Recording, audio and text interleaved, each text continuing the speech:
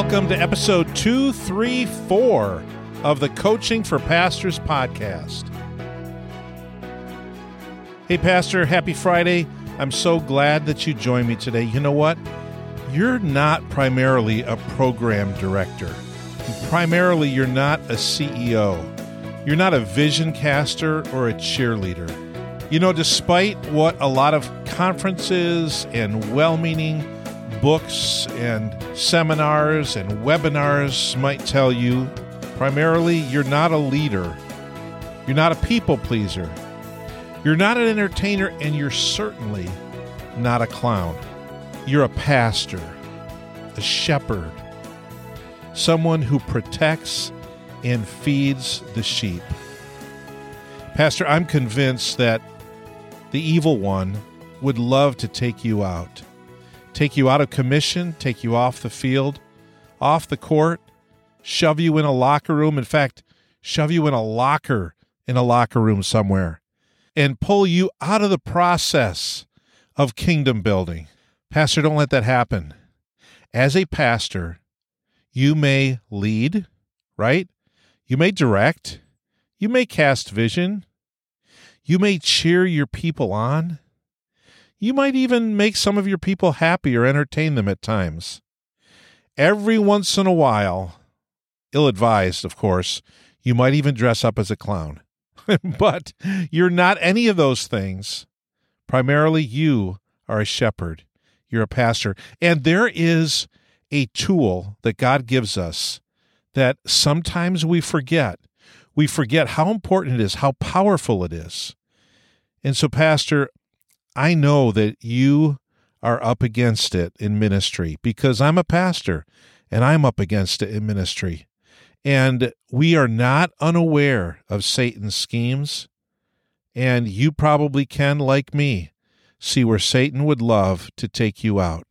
And he is diligently trying. He would love your church to be sidelined and to be out of the game.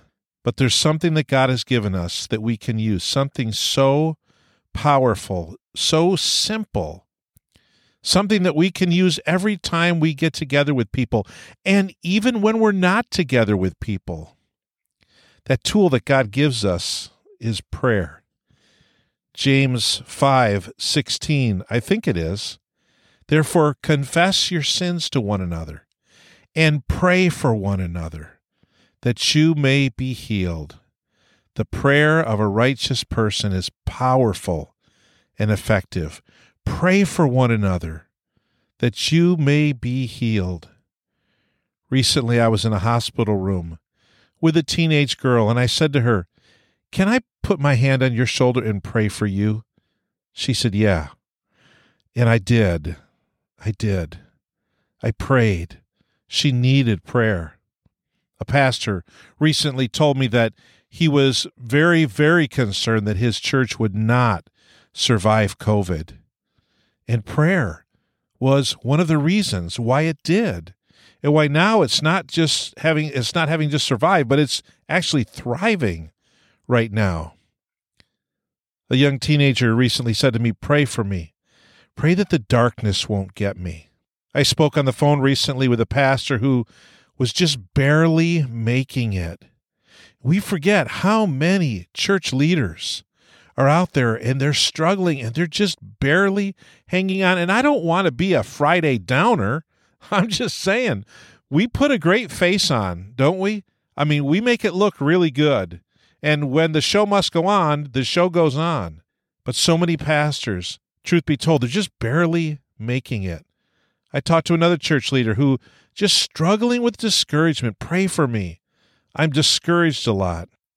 There's a church pastor whose church grew too fast, faster than his personal growth. He said, "Pray for me. Pray for me." When I see widows in the church, I'll often walk up and, "Can I take your hand and pray for you?" If it's a younger woman, can I just place my hand on your shoulder and pray for you? If it's a guy, I put my hand on his shoulder. I put my arm around him. Let me pray for you. Let's pray together. And we pray for one another so that we can be healed. Prayer is powerful and effective. Pastor, some people are dealing with insomnia. They can't sleep. Some people have anxiety. People have chronic pain. They're dealing with broken relationships, job disappointments and vocational struggles, financial issues, depression, neighbors who are their enemies instead of their friends. And so let me encourage you this weekend, when you're with your people, look for those who are discouraged. Look for those who are down. Say, hey, can I pray for you? It's an act of great encouragement for your people. When the pastor comes along and you forget, you think you're just you, but you're the pastor.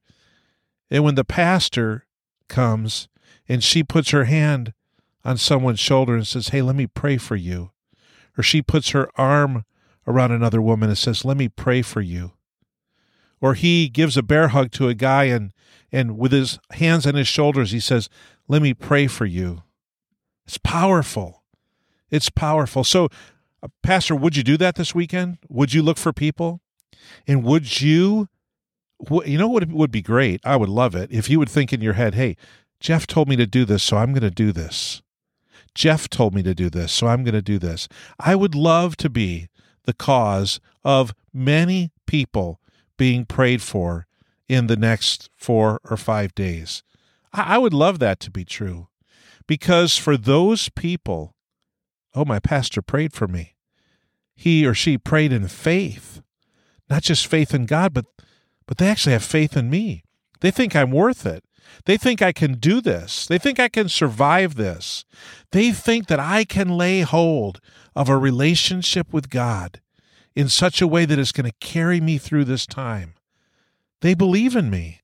Oh, do I really have to tell you how much people need someone to believe in them? And what a great thing it is for their pastor to believe in them. When people believe in us, what a gift that is. And again, I was talking with somebody recently about encouragement and how there's such a shortage of it. And it's free. And we can get it from God and give it to others. We can encourage and build up and affirm. You hear me talking about this a lot. Why? Because it's so needed. It's needed a lot. And there's a dearth of it. There's not enough to go around. For whatever reason, we hang on to it. We don't spread it. We don't put it into circulation. We don't share encouragement and prayer. Prayer is like the ultimate encouragement. Pastor, pray for your people this weekend, one at a time, touching them, affirming them, loving them, encouraging them through prayer. That's my plea to you. I hope that you do it. And God bless you as you do. And may God bless your people this weekend as you worship together. Pastor, thanks for listening today. And I'm going to catch up with you on the next episode of the Coaching for Pastors podcast.